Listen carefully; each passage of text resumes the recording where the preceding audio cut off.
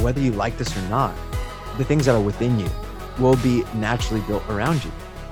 And if you want to build culture, you have to start with building it within you. So you want to take communion as a church, you need to take communion as a staff together. You want to see healing, you got to start praying for healing here. You want to see the words of knowledge, you want to see the Spirit of God move, you want to be a praying church, you want to be a missional church, like worship, whatever it is. Yeah, this has to be in this community.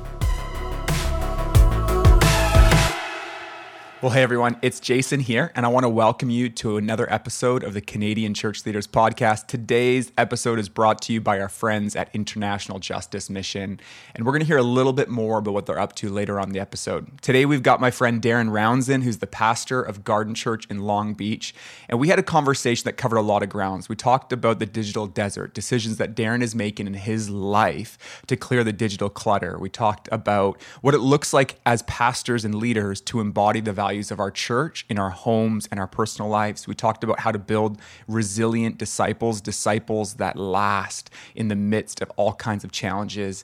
And we talked about having a vision for our city, even beyond just our church. It was a fun conversation, a meaningful one, and I can't wait for you to hear it. Before we jump in though, I just want to say a few words about our Facebook group that's happening on, of course, Facebook. That's where Facebook groups happen. And we put it together to try to make community for pastors in Canada. And it's been so exciting seeing people like yourselves come on, introduce themselves, share stories, and build connections. And we're excited for what it could look like for it to be a space for people to meaningfully connect, share resources, and be encouraged. And the big idea is this: there is a lot to be excited about across Canada. In the midst of challenges, our best bet is to have one another, to cheer each other on, to see the big picture, to learn from each other, and to care for one another. So that's what the place is for. So if you haven't already, get on there, join the group, introduce yourselves, and we're excited to see where it goes. All right, with all that said, let's jump into today's episode with Darren. Well, Darren, it is so special for me to have you today. Thanks for making time to hang out with us on the podcast. Absolutely. It's such a delight and joy to be here, bro. I'm already It's laughing. funny, when you do formal introductions, you start saying things like delight, joy, It's delightful. honor. It's never how we would greet each other in passing. Darren, I was thinking about the first time we met. Our mutual friend Todd Proctor connected us. I was in California for some work with Alpha, and you were in Long Beach, and you were really kind to take a meeting, and I just loved it, man. I remember things you said to me. I remember where we walked. I remember interactions you had with people from your church or people you knew just because you walked those streets before, and it was such a memorable time. And so thanks for being the kind of guy that would say yes to a meeting on a recommendation from Todd like that. Oh man, well, it's Todd Proctor, so you say yes when he asks you to do something. But you are just as incredible. That was such a sweet time. I won't forget that either. I mean, that built a friendship. Good. Here we are a few years later, still connecting, still hanging. Oh, it's so good. And you visited Vancouver before, and we loved having you. And what I'd love to do just to start is, I'm so interested in your life and Garden Church. And so why don't you just take us to wherever we need to start in the story to really understand some of the culture of Garden Church. Just tell us about that planting story, what brought you there, and then we'll move our way through the story and park in a few cool spots along the way. Yeah, cool. So just, I was, in a nutshell, I grew up with a theology that didn't believe that the spiritual gifts were for today. So I kind of came from this background of cessationism, but then I later believed in the Holy Spirit academically, but I was never a part of a context that created space to pray or minister in ways that I've learned now. When I was 22 years old, I was in London at a church plant out of HTB. It was a church that talked about the things of the Holy Spirit. We just did this group of us, went from one church in Southern California we were on our way to India, and we stopped in London for a few days to connect with these churches. And they were talking about the Holy Spirit and things that were happening, like atheists becoming Christian through things like Alpha, and ministering in the power of the Holy Spirit. Like people were being healed and prophecy. And it was so normal. It was weird to me. It was like, wait, this is happening. And like my concept of the things of the Spirit were so removed from everyday ordinary life, like they were talking about. So after this meeting of really inspiring stories, they said, let's just pray for everyone. And I received prayer, and I was changed. Somebody prayed for me. radically changed my understanding of the Holy Spirit. I felt like my mail was read, and I literally thought somebody picked up my journal and was reading it. So I like went looking for it, but it was under my stuff. So it was one of those weird experiences. But the very next day we went to India, and I felt the Lord say in my heart, like, plant a church in Long Beach. I lived in Newport. Newport Beach is not Long Beach. Newport is like a very wealthy, affluent. I know a lot about Newport because I watched the OC, and I was against it's the exactly OC. That. I was against the show in high school. This is really important. I was against it because I was on fire for Jesus, and I didn't do immoral things like that. But then I went through a breakup in my like first year of my undergrad, and I binge watched the whole season as like a cathartic experience. Your rebellion was like, I'm gonna show you Christianity. Let's watch the OC. I got a picture. I lived in the heart of Orange County, and I was engaged, and my wife and I, we were working at a church called Rock Harbor that Todd Proctor led, and Todd just said, hey, let's experiment. And eventually, I was 23 when we started doing missional community stuff in the city of Long Beach, and then moved to the city with my wife. We were a year into our marriage, and then we started our church. So church planning for me was first an act of obedience from hearing God's voice. And so I always say, for me, it was like learning to church plant was also a journey of learning who the Holy Spirit was, and wanting to become a community that was empowered by the Holy Spirit, like in the book of Acts. And I think every church planner gets excited about the book of Acts, like the raw, vibrant stories, also the conflict and kind of the robust journey of ordinary people doing extraordinary things. And so we moved to the city, which our city at the time was the second most diverse city in the United States. It's the sixth most diverse city in the United States. It's 500,000 people. 1 out of 5 live below poverty, which is 22,000 for a family of 4 US dollars. And so we moved right into kind of the downtown area and started meeting the needs of our community. It was filled with homeless people, men living with HIV and AIDS. We were serving churches that were run down, and we didn't know what to do. There wasn't like an industry of church planting when I moved here, which was 13 years ago. And so we just said, let's just love this community and ask what it looks like for kingdom to be here, the kingdom of God to be here on earth as it is in heaven. And so it wasn't like, in some ways we had these like convictions about the Spirit, about serving people and meeting the needs of the community and asking that question of what the kingdom looks like, and then doing it in small groups. That's always kind of the core thing. But we didn't really have like a strategy for Sundays. That wasn't our primary thing. We were meeting monthly. And then doing midweek, or we're doing weekly small groups, and we were just experimenting. And then along the way, it just kept growing. And so we were doing the small groups and monthly prayer gatherings and worship gatherings. And then we decided, as we were ministering to the city, what was strange, bro, was people we would meet would say, hey, let me know when you become a real church, then we'll join. And we're like, I love that. What does that mean? And they're like, oh, like a Sunday worship gathering, like every week. And we're like, oh, okay. So the most contextual thing we can do in our cutting edge missional strategy is to start a Sunday gathering. And so we did. We did it at a nightclub, bar, cigar lounge at night.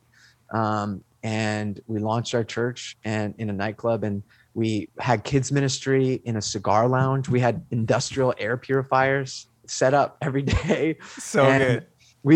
We finish our service, start tearing down, and then the bartenders would come and start setting up for the nightclub at night. And literally that's how we did church for a couple of years. And then we started a morning service because more people were coming. And then, it was just like, and then we got kicked out because it closed, and we went to a Seventh-day Adventist church. And all the while our church was just growing.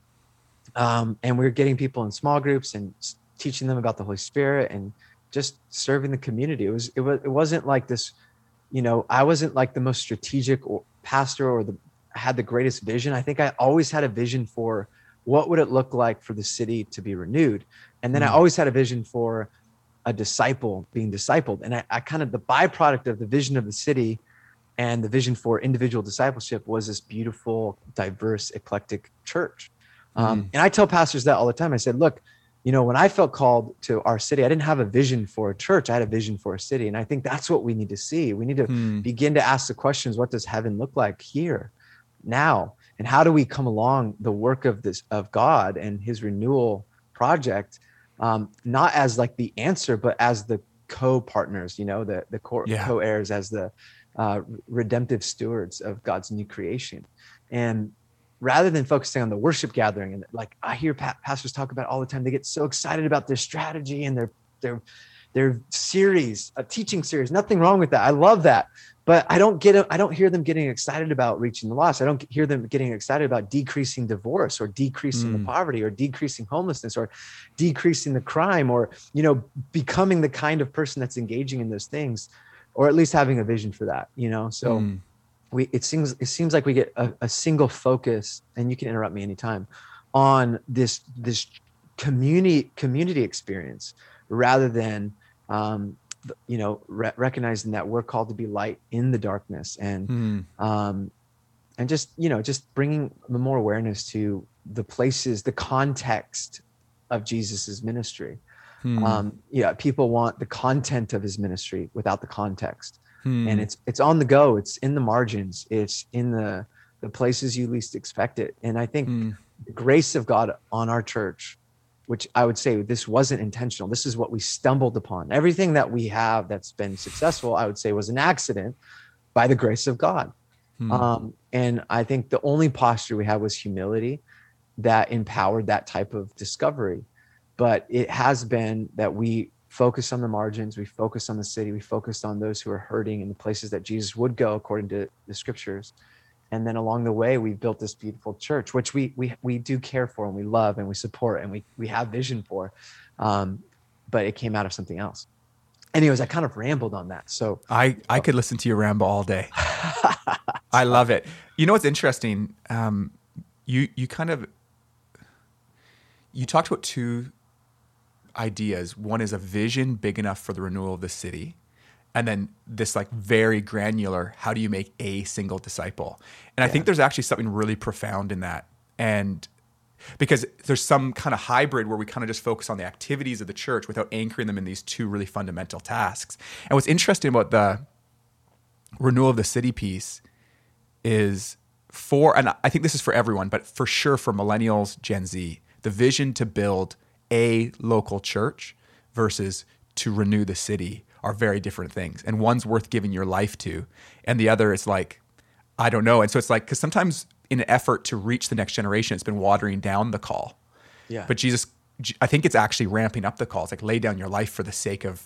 Right. And so talk to me about those two things a little bit more if you're up for it, because those are two distinct things that are marked by your life. But how do those things interplay, and how is that actually shaping decisions you're making in the city and in discipleship? Yeah, I think that's so good, Jason, because for me, when I came to the city, I was deeply aware of the pain. And I think that's what the Lord, like I would spend, I tell church planners, walk your city, like spend an entire day prayer walking. And that is not a wasted experience. Like that's probably some of the most important work we can do as pastors of cities, is to walk. And like you walked with me, like I'm just walking with getting coffee and know people and praying for people. And, so I became aware, and I became a student of the city. So I started learning about its history. I started learning about its pain. So, when churches talk about, the Church Plant Inc. that's out there, the incorporated church planting movements, which there's nothing against them, but they have these numbers that, you need to have X amount at your first gathering. You need to have X amount of launch, people launching your church. And for me, the numbers were always like, okay, 53% are single mom families. So we have 53% of our 7 out of 10 Black families don't have a father in the home. Wow. 1 out of 4 children in our city are below poverty, living in poverty. So when you start thinking about those numbers, or at any given day, we have, 7 to 12,000 homeless individuals. That's not including those that are living in motels. How many meals do we give out? I started thinking of those things. And then the number of churches based on our church size. So we did this research, how many people are actually going to church? And it was less than 10% of our city, of 500,000 people.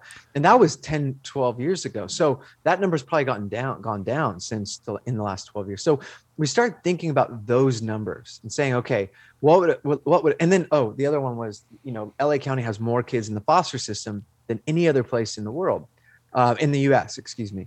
And so we said, we want to become a church that empowers foster adoption. And we started working with groups like Safe Families and Olive Crest. And so we just said, let's just organize the greatest asset we have, the greatest resource we have are the people. Like, it's not the money, it's not the brand, it's not the website. Like, church is people. So that's always essential. It's never going to get shut down, and it definitely won't be restricted, especially if you have a biblical imagination of how God uses people, which we can talk about, the last word of the book of Acts as the most important word for a church during COVID.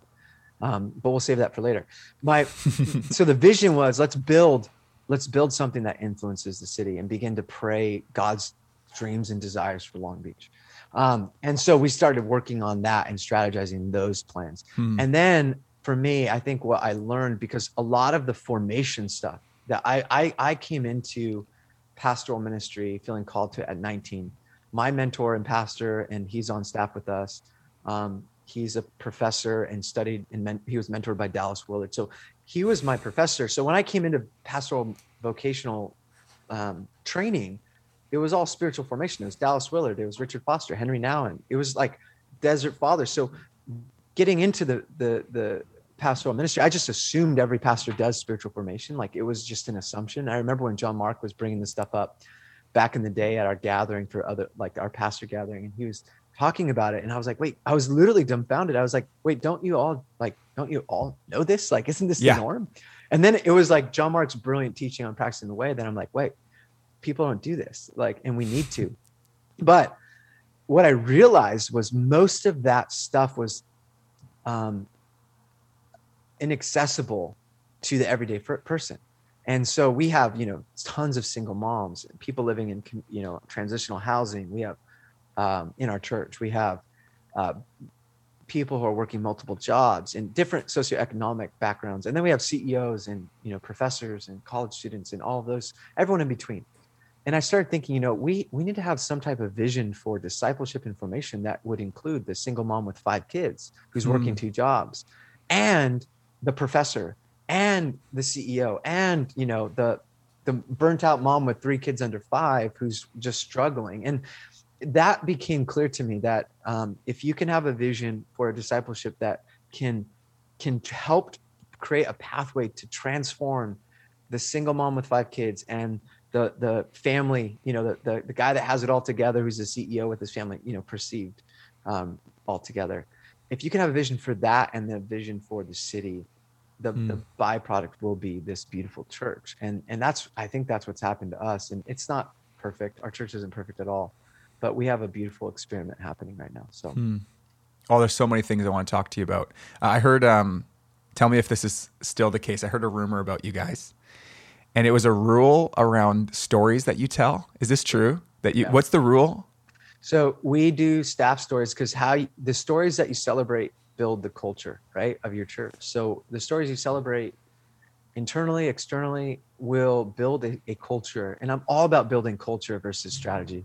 Peter Drucker says, right? Culture eats strategy for breakfast, or something like that. Our strategy was to tell stories about risk and risk of words of knowledge, praying on the streets, conversion, introducing people to Jesus, generosity stories. So all built around the things that have marked us as a church. And we just said, hey, you can't come to it. So our staff meetings, we have to tell stories that aren't older than a week. And if we didn't have a staff meeting for 2 weeks, we'd say it's no older than 2 weeks. But the idea is, we're not going to celebrate stories that are a year old here. We can't celebrate a story that's 6 months old, because that means you're celebrating something that's dead. We need stories that are fresh. We need stories that are current, and keep you going. So literally, we got to the point where we said you can't attend staff meeting unless you have a story. So it's funny, like we'd have lunch sometimes before staff. That's so meetings. Intense. But I have no joke. One of my best friend who's on staff, John, he's like, I don't have a story. So he's like, I'm not going to have lunch, goes out on the street, where our office is, and literally sees a healing and someone accept Jesus in 30 minutes and comes back with those testimonies. And it wasn't like, he wasn't like, all right, I'm going to go convert. That's not his mentality. His question is, the way we do prayer on the streets often is, hey, if God could do one miracle in your life, what would it be? And someone's like, oh, I would love for to win the lotto. And, we'd say, okay, Lord, would you bring financial breakthrough? And, we just pray a blessing over this person. And then oftentimes words of knowledge would come into someone's head. And that happened for John. And this person is on the street weeping. How did you know this? I didn't. Jesus did. He wants a relationship with you. And this guy was a Christian and like rededicated his life back to God. And then, and then he's coming to Alpha. So like those stories, by having that kind of that silly story, you got to have a story that's no older than a week. It did create a fire within our community to just go for it and to take risks. And we celebrate the risk. Like, so what I mean is I'm probably, of all the people on our staff, I probably get it wrong the most. Like I'll have a story, I'll have a word of knowledge. I think I'll have a word of knowledge. And then I'll go share it with some random person. They're like, no, that's not it at all. And I'm like, oh, okay, I'm out, and I'll walk away. But our staff will celebrate the risk. Like, hey, it wasn't done out of an ill intention. It's done out of God's, desire to bring his love. And that's kind of our posture, is we just want to express God's love to people. So. Anyways. Oh, I love that, dude. One thing I've really enjoyed getting to know you over the last couple of years is that you've been very intentional to invite people to influence your life. And in different ways. You talked about like kind of a long-term mentor who's on your staff, but you've actually got kind of an eclectic and intentional group of voices in your life. And I'm sure they've come and gone over the years, but can you just speak a little bit about this value of bringing people you admire or look up to in different ways into your life and then going after that? Yeah, I think I've always had this posture of learner. So, before Evernote and Notes app and iPhone, I carried a journal everywhere I went, and I would just journal. I've been doing the discipline of journaling since I was 19. But I learned because I was so insecure. I mean, I would say it's rooted out of this insecurity that plagued my life most of my life until, I really understood God's love and true identity. But I just never felt enough. I never felt good enough, smart enough. Like, so I'm planting a church at 20 something, 23, 24. I do not feel equipped to do that. Of course not. I wasn't equipped, but I was responsible. So I looked for men and women who had done it, who had been around, who were older. And I just asked to take them to coffee and then start asking questions. And that was it, like that. So that's how I met my mentors. People that I would say were in our industry of church leadership. One of my mentors is a guy who's 84. He was at Hollywood Presbyterian during the Jesus movement. And then he became a vineyard theologian. His name's Don Williams. And, he was trained at Princeton and Columbia Union Seminary, and true theologian. And, he got his dissertation in the imitation of Christ and Paul's work. And so his whole discipleship philosophy has shaped my life. And, I still FaceTime him. He's, because of COVID, we can't see each other, but he was going to our church for a while, but I just asked him into my life, and he's taught me a lot of the meaning of life. His line is the meaning of life is relationship. And that shaped me. So I realized like the most important thing I can do is to invest in relationships. So I've had people who I actually am really close friends with, two guys who are quite famous in the Christian world, and they've written famous books, and actually written famous books opposing each other. Yeah, like on opposite ends of the theological on opposite sense, and ecclesiological spectrum. Absolutely. And they're dear friends, both of them. Both of them are really close friends, and they both love Jesus, and they have the heart of gold. And some would call one side a heretic, one would call someone archaic. And they're not going to do that to each other. But like, I've just learned that we need to learn to love each other. We need to learn to listen, and everyone has something to share, and we can learn. And so for me, and I have other mentors, like, I have a friend who's at Bethel, part of the senior leadership, and he is really invested in my life. And I have a business friend, a guy who runs a really successful company. So I've just learned to like hold on to these dear friends that have similar values, and then learn as much as I can. I don't agree with all of them, but that's okay. But they have a lot to say and give. And I think if you're out there and you're like, I need a mentor, pray. I've prayed for mentors. I asked them into my life, and then what I would do, this is what I would encourage you, how to keep a mentor, just real quick, Jason, because I know you're struggling with this. Just kidding. It's just, I'll take it though. This is something I'm passionate about learning about. This is just the secret. Ready? When you go to meet with them, have a list of questions that you've thought through, which is what you do when you do this podcast. And then pull them out and ask them the question, and then write down their answers. And then here's the secret: when you're done, do what they said, read that book, take that advice, and give them feedback on it. Like one of my friends basically was like, he was super busy. We had 30 minutes together, and he gave me a list of like 8 books, and I read all of them within like a month. And then I said, hey, here are my thoughts on those books. And he was shocked. He was like, I didn't think I'd hear you in a year. Like, nobody does this. And I'm like, oh no, I'm really interested in what you have to say. He's like, all right, why don't you fly up to Northern California and spend a few days with me then?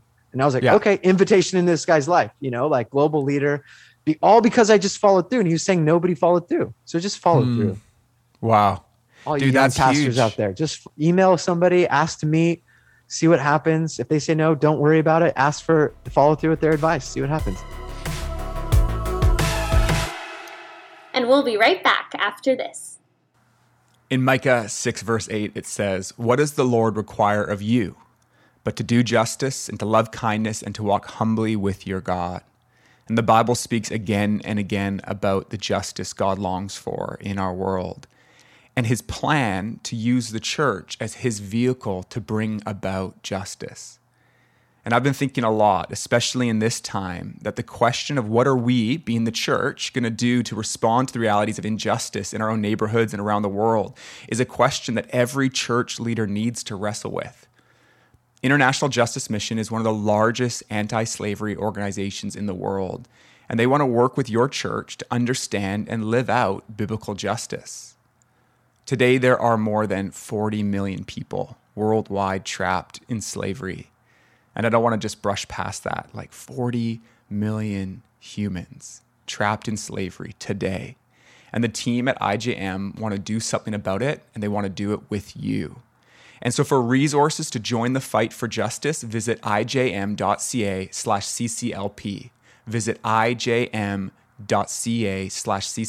where you'll find everything you need to be part of the fight against slavery, human trafficking, and violence. Let's continue the conversation with Jason and Darren. You have this line on your website. We talked about this a little bit, but I want to land on it a little bit more. That one of the expressed purposes of Garden Church is making resilient disciples. And I want to understand more about what you mean by resilient. Right. I think when we talk about resilient disciples, I think we're talking about using language that help frame discipleship outside of just a spiritual concept. And I think that's the big part of what we recognize is like so much of Christianity has made this discipleship, or even relationship with God as a spiritual thing. So it's like Jesus wants your prayer life. He wants your Sunday mornings. He wants maybe a midweek, but he doesn't want your finances. He wants 10%.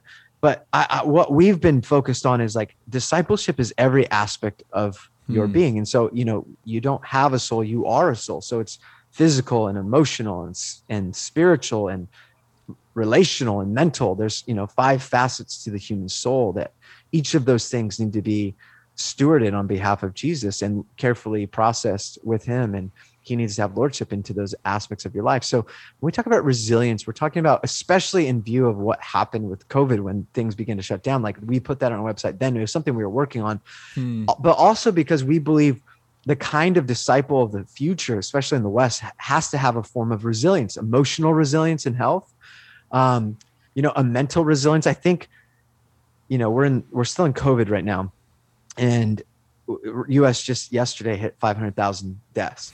And I think that the future church is going to have to figure out how to help mental health. Like it will be, and it was already a problem before, but I think, we're going to have to get some health in our mental health as disciples. So that's what I mean, like developing people who are resilient, who engage in culture, who are not easily moved by the whims, the waves of news cycles and social media, but have a sense of stability and strength to thrive in life. So that's kind of the idea behind it, that we want to have a resilience as a people of God that when COVID shuts down everything. So for me, it's like when COVID shut down, we anticipated. We were like one of the few churches in our area that saw it coming, and we were prepared. We actually hosted a gathering. We led a gathering of 45 churches to talk about how to prepare for COVID the day before things shut down by our governor. And people thought we were crazy at this meeting. They were like, we thought we were going to learn about protocols for taking communion during a pandemic. And we were saying, you have to be on live stream. You're not going to be able to do house groups. We were calling all of it. Right. And, I think for so many churches, there was this moment of like, we're done. Like where the church is, shut down. And for us, it was like, no, this is the moment where we show our resilience as the people of God. Like let's serve meals to workers in the hospitals and frontline workers. That's what we just started doing that immediately, preparing for what was coming. And that's what I think the church needs to become, is a form of resilience in all areas of life. So like financial resilience, how do we learn to steward our resources in a way that prepare for future economic uncertainty? How does the church help people do that? I think that's part of what we get to do as disciples, because all of that is important. I love that, dude. You said something before we started recording that I want to press into a little bit. I think you were talking about the internal life of the leader. And you said this line, you said, what you build in you is what you build around you. Did I get that right? Yeah. What you build in you is what you build around you. And one of the things I've appreciated about journeying with you is you're constantly reflecting on your own discipleship, not in an unhealthy way, but you're saying, hey, my own apprenticeship to Jesus, my own discipleship, and the decisions I make around specific things in my life and people around me, the way I handle money, the Word of God, all these things. Can you just unpack a little bit more what you mean by this idea of what you build in you is what you build around you? Yeah, if there was anything I could leave young leaders with, it would be that. It would be recognizing to not get distracted by building community with ideas of, programs or policies or practices or what, concepts that you got from a book. But actually, no matter whether you like this or not, the things that you build, the things that are within you will be naturally built around you. And if you want to build culture, you have to start with building it within you and your immediate household, and your staff culture and your leadership culture. And then it will permeate to the rest of the community. So our focus has always been a church within the church since 2014, when one of my mentors, Don Williams, he just came to our staff meeting in 2014 or 15. And he just said, he was close friends with John Wimber from the Vineyard movement. And he just brought John Wimber quotes. And one of them was, you have to be a church within a church. So whatever you want the church to experience, you have to experience it here. So you want to take communion as a church, you need to take communion as a staff together. You want to see healing, you got to start praying for healing here. You want to see the words of knowledge, you want to see the Spirit of God move. You want to be a praying church, you want to be a missional church, like worship, whatever it is. This has to be in this community.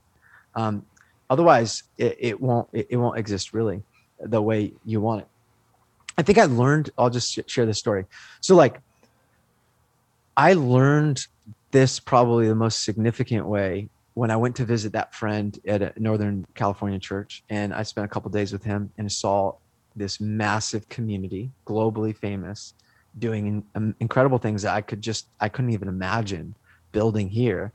And I was overwhelmed. By the end of my time, I followed this leader around for a few days, and he was dropping me off at the airport. And I was like, okay, like, what do I do now? Like, how do I want to build a prophetic culture like this. Like, I want to have that, like working in the industries, and I want to build it. And he's like, okay, is this what you want? I'm like, yeah. He's like, you want it in your heart? I'm like, yeah, I want it. He's like, okay, this is the strategy. Take out your journal. So I pulled out my journal. He's like, go home. And when you're sitting down at dinner, you have Ezra and Amos, who are 7 and 3 years old, and your wife. I want you to tell your family, okay, if Jesus walked into the room right now, what would he say to Ezra? And I want you guys all to pray that prayer over each other. And then you're going to do it with your wife, and then you're going to do it with Amos. And you're going to teach your children to begin to prophesy and learn how to hear God's voice for each other.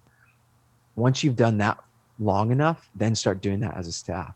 And then let's see where it goes.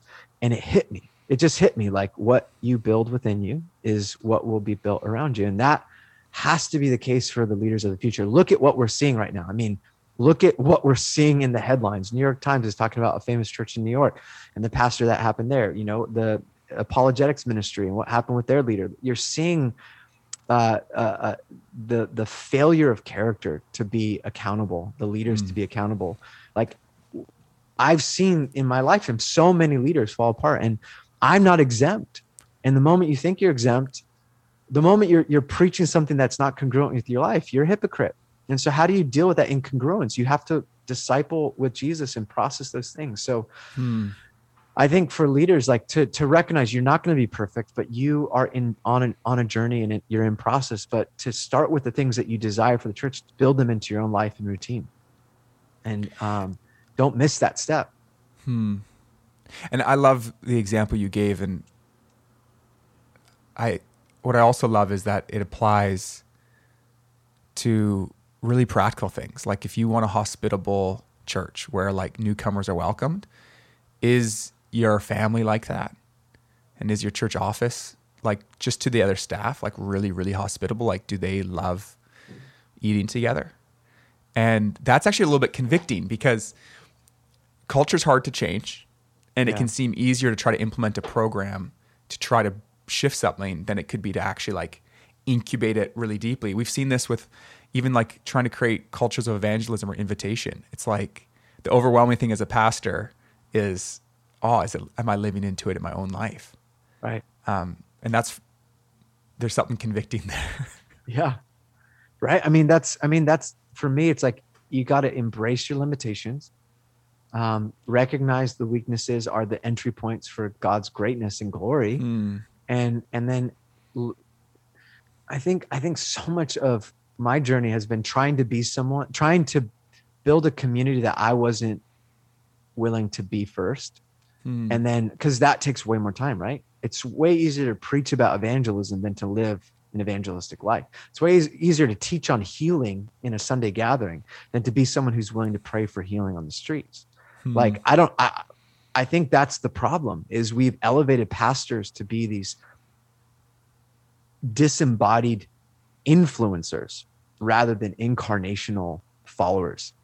And that's what I am. I just incarnate. I don't want to do anything or lead anyone to something that I haven't done. And I think we need that kind of leadership.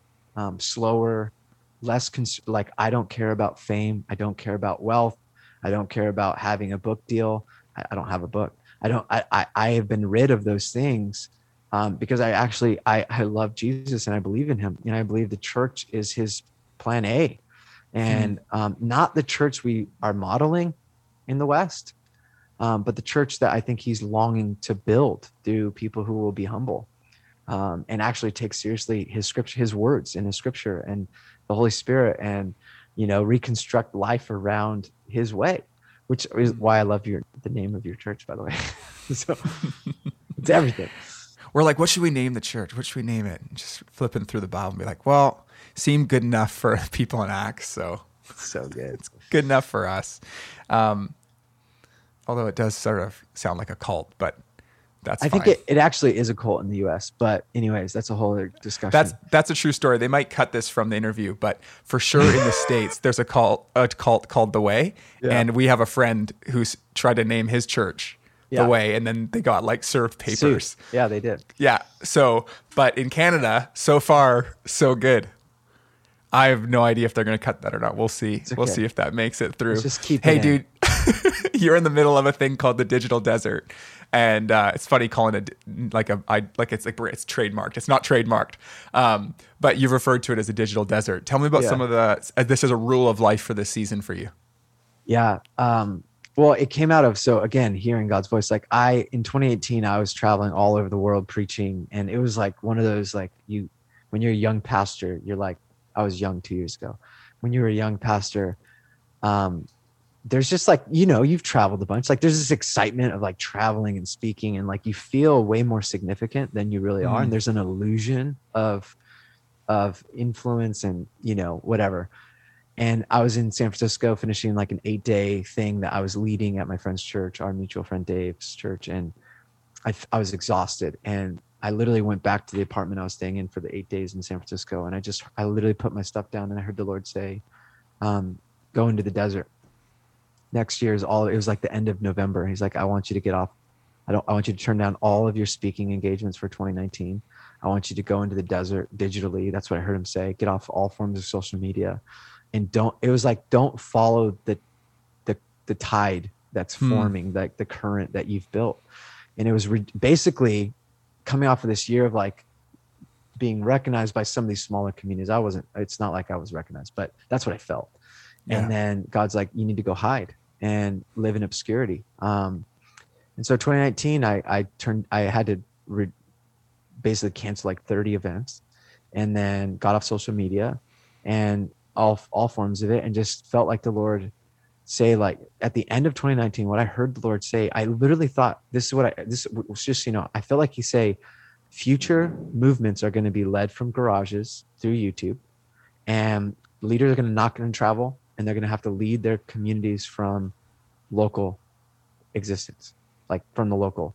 I'm thinking I got to build a YouTube channel. I got to go, like, that's what God wants, that's the way. And then COVID hits, and it's like, no one's traveling. Everyone, like, so you have this entire industry in the church that's shut down. I know friends that are fully financed by traveling engagement, just lost all their income, and all of a sudden church like that idea is gone. And now you're stuck, leading your church. And having been prepared for like that time, it was so easy to like step into 2020 in this place of like a year of preparation. And then I got back on social media thinking we need to engage here. But then I felt that, there's so much tension. I read all these books, and then I just felt like, the way forward is not through, this is where I'm at now. I do not think the way forward is through influencing people on social media. I think the negative is and this is my personal belief, I think it just, the negative far outweighs the positive.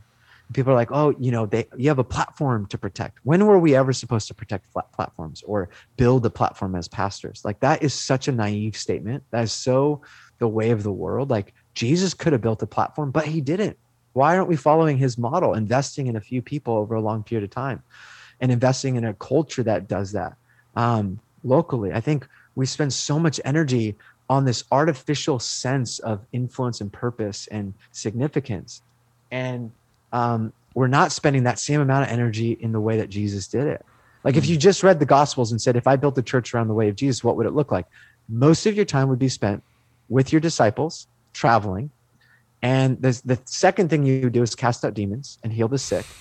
And then you'd probably go to a lot of parties and eat a lot of good food with a lot of people in homes. And then you would preach occasional preaching, and you would teach all the time because your disciples were with you, and you'd be having conversations that were far more rooted in life than what we've built. And so it's just, in my sense, going back to the digital desert, I think you look at, mental health issues, you look at what feels like signal virtuing, what's happening with like, as organizations, as churches, we have to engage in these cultural liturgies. And I just feel like I don't want to operate like that. I want to help people see Jesus and experience the real Jesus. And I just don't know if like the way forward for me personally, because what was happening as a pastor is I was expected to speak out on all the issues that we were dealing with politics, with COVID restrictions. I was getting from the left and the right issues, whether I was posting something or not. And it became this really challenging experience where I'm like, when did I have to become an expert on all these things? I don't feel called into that. I feel called, obviously we can speak to culture. The gospel's political. I'm not saying that we need to speak out against injustice. I'm saying all of that stuff, but it just felt like there was this like zeitgeist, like this thing in the air that you had to jump into this current that was swimming fast. And I just think that's not the way of Jesus. So the digital desert has been so liberating for me, because I find myself, I'm not distracted. I'm not consuming images of other people. I'm not feeling like I need to compare myself like I once did. And there's not like this, there's not a sense of self-importance when I need to say something about this to make sure everyone knows where I stand. I don't have that. So I feel free from that, but that's a luxury I can take. when I was a youth pastor not too long ago, we had a youth leader who didn't have a smartphone. And it just blew the minds of the students. They're like, hold up, what? Yeah. And it was just this like powerful, almost prophetic. I know it's a funny statement to put on a flip phone, but prophetic picture. And like he had real reasons for it. He's like, oh, I just struggle with purity when I have my phone. Or he wouldn't always say that, but he's like, oh, I just also get really distracted. And years later, he's now on a smartphone because of work stuff and different things. And he's navigating that, but it was very sincere, long-term. And it's just so interesting how something as simple as a pastor not being on social media can seem like a countercultural move. Right. It's okay. So I have this story. I just went backpacking in Joshua Tree for my friend's 40th birthday. And we were talking about lofty ideas, like the future of the world and the future of the West. And it was fascinating. Issues of, the problem of our profit-driven capitalism and, the effects of the neighbor. And then we started talking, there's 5 of us around a campfire, like, what do we do? Like, now what? Like, and I just said, hey, I think we need to get practical. And so the next day I woke up really early and I wrote out some stuff. But these guys who run companies, one of them runs a digital marketing company, one of them runs a sales company, and one of them's a pastor like me, and another one's a designer. And we were like, okay, commitment number 1, turn your phone into a smartphone or a dumb phone. So no emails, no social media. So we're doing it through Lent. We started before. And one guy, I kid you not, 2 weeks in, his wife said, this man is a different person. He's a better father. He's more present. He's the pastor, by the way. He's present. He is taking responsibility for the kids early in the morning, giving me time to homeschool. Like it's like night and day by just like getting the news off of his phone. All these little tiny micro decisions had this macro impact on the state of his marriage and parenting. So of course it is a prophetic thing because it's such a deeply distracting, deeply formational thing, our phones. So I think it's powerful. That's a 2-week-old story. Can you do both? Can you be deeply incarnationally locally and still write books or have a measure of influence? I hope so. Yeah. I think the future leader needs to be able to be grounded authentically in a local church, known and knowing others. And I think we'll have a bigger platform. Of course, I think, we have friends that have that. And I do think it's possible. This is a whole other conversation. I'm going to just drop it here, but it does feel like there is this, and I'm going to be careful because I don't know who sponsors you or anything like this, but there's like this consumer Christian culture marketing conglomerate, like powerful industrial complex that is pushing the sales of these books or these brands in ways that you have to participate on their behalf, which is the world's behalf. And I'm all for getting the messages out to the largest audience, of course, but it does feel like we're getting to the place where everything is about self-promotion for something. And I just wonder if there's not an alternative way. Like, I feel like publishing industry needs to be disrupted, but that's a whole other conversation. I love chatting with you, man. It's so cool. I really enjoy it. And I really value the integrity by which you're talking. And this is stuff you're not just riffing, being like, drop these mind bombs. You're like, I'm trying to live into this in my personal life. And these aren't simple ideas, but I think it's really important that we chat about it. I think it's particularly important for pastors. It's interesting that you said with that group of 5, how much of a difference it made in the pastor's life. And there's lots of reasons for that, but there's something about our work that can feel sometimes so disconnected from the results that being on that phone, checking the news, feeling like it's all important. It's also a coping mechanism for something really challenging about being a pastor.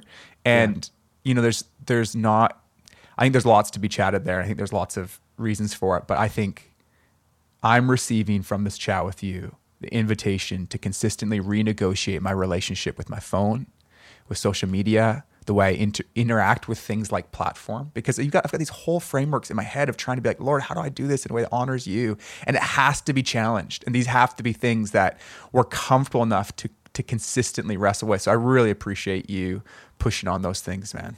Yeah. You got Steve to talk about one more thing? Oh, yeah. Drop your thought there. There's a line from a pastor. I forget what his name is, but it's not me. And it's from a book.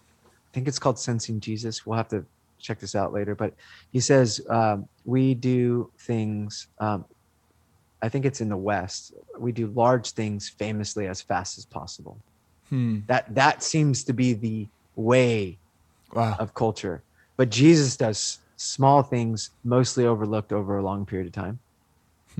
And so for me, the question is always, well, if we're following Jesus as a rabbi, if he's our rabbi or teacher and I'm his disciple, I want to not just know what he knows, or I want to do the things that he did. And I want to engage in culture and society today and habits today that would be shaped by his discipleship. And I look at ways we compromise our discipleship because everyone else is doing it, or even in Christian culture, like Christian, subculture. Well, these famous leaders are doing it, so we should engage in it that way. I always ask the question, well, why? If our king did it a certain way, why aren't we trying it his way? Like, why? It's like, why don't we? I think that's what I just wrestle with. I wrestle with the scriptures. Why aren't we trying it more this way? And obviously that's not a question to answer that you and I have to answer right now, but I think that's a good question to ask. One thought that popped to my mind as you're sharing, I think a lot about just the power of affirmation from your peers and close friends. And there's definitely a sense by which, as a pastor, mostly pastors and church leaders listening, you do get affirmation when things happen at scale. A good attendance, you speak somewhere, you mentioned publishing, whatever it is, but it happens like on the micro level, macro level. And I think two things popped to my mind that are deeply practical that I just would love for the church in Canada and beyond listening is, first, we need deep friends that see our personal life, like to see how we're treating our spouse, how we're dealing with finance. You need to let people in. And then those people, and if we're that person for someone else, we need to take seriously our job to be an encourager of the things that matter most.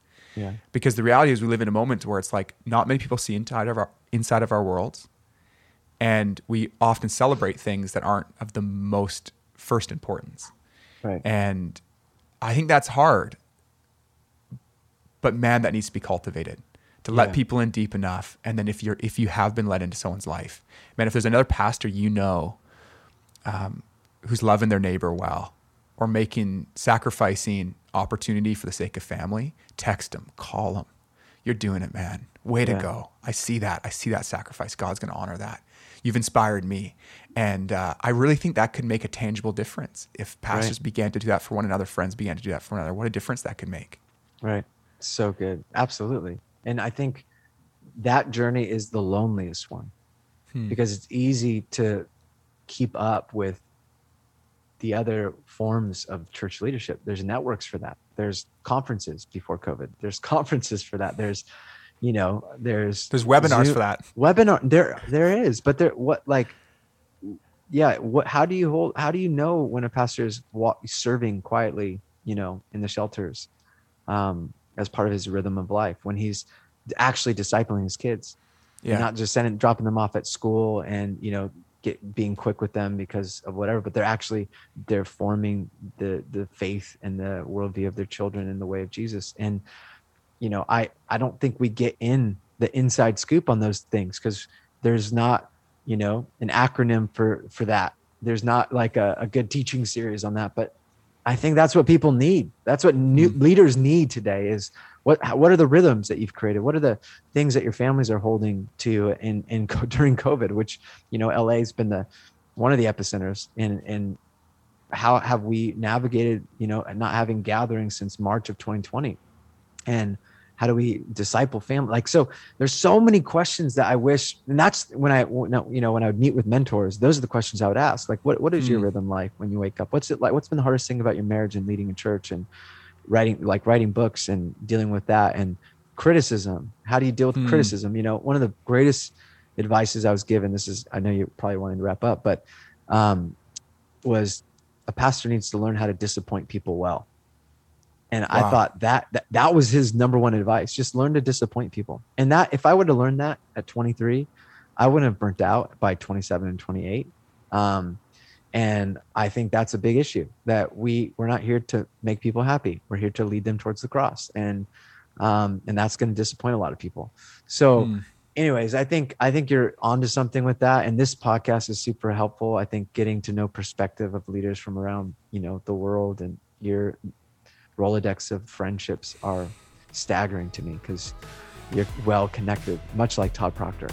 So, well, I'm so grateful for your time, man, and for the passion and giving us the insight you did. So thanks for hanging out today, buddy. Oh, such a delight. The joy and a delight. It's great to be with you, dude. What an encouraging conversation. Thanks again to Darren for sharing his heart with us today. Before we share about next week's guest, we want to remind you that we recently launched a Facebook group for church and ministry leaders to connect, celebrate, and support one another. One of our rhythms for this group will be to continue the conversation from our weekly podcast, highlighting a theme or question for us to unpack together. So this week, we would love to discuss Darren's thought about having a vision for a city, not just a church. So head over there to contribute and learn from others. And if you haven't joined yet, you can find the group by searching Canadian Church Leaders Network on Facebook. Okay, next week we are looking forward to having Jono Zanting on the podcast. Jono currently lives in Edmonton, Alberta, and he sat down with Jason to share his story of moving from Winnipeg a few years back to plant Evolve Church. Well, that's it for today, friends. And if you enjoyed this conversation, we love when you share it on social media and let your friends know. We just want to keep stirring the imagination of church leaders and sharing encouraging stories of God moving in our country. Have a great week.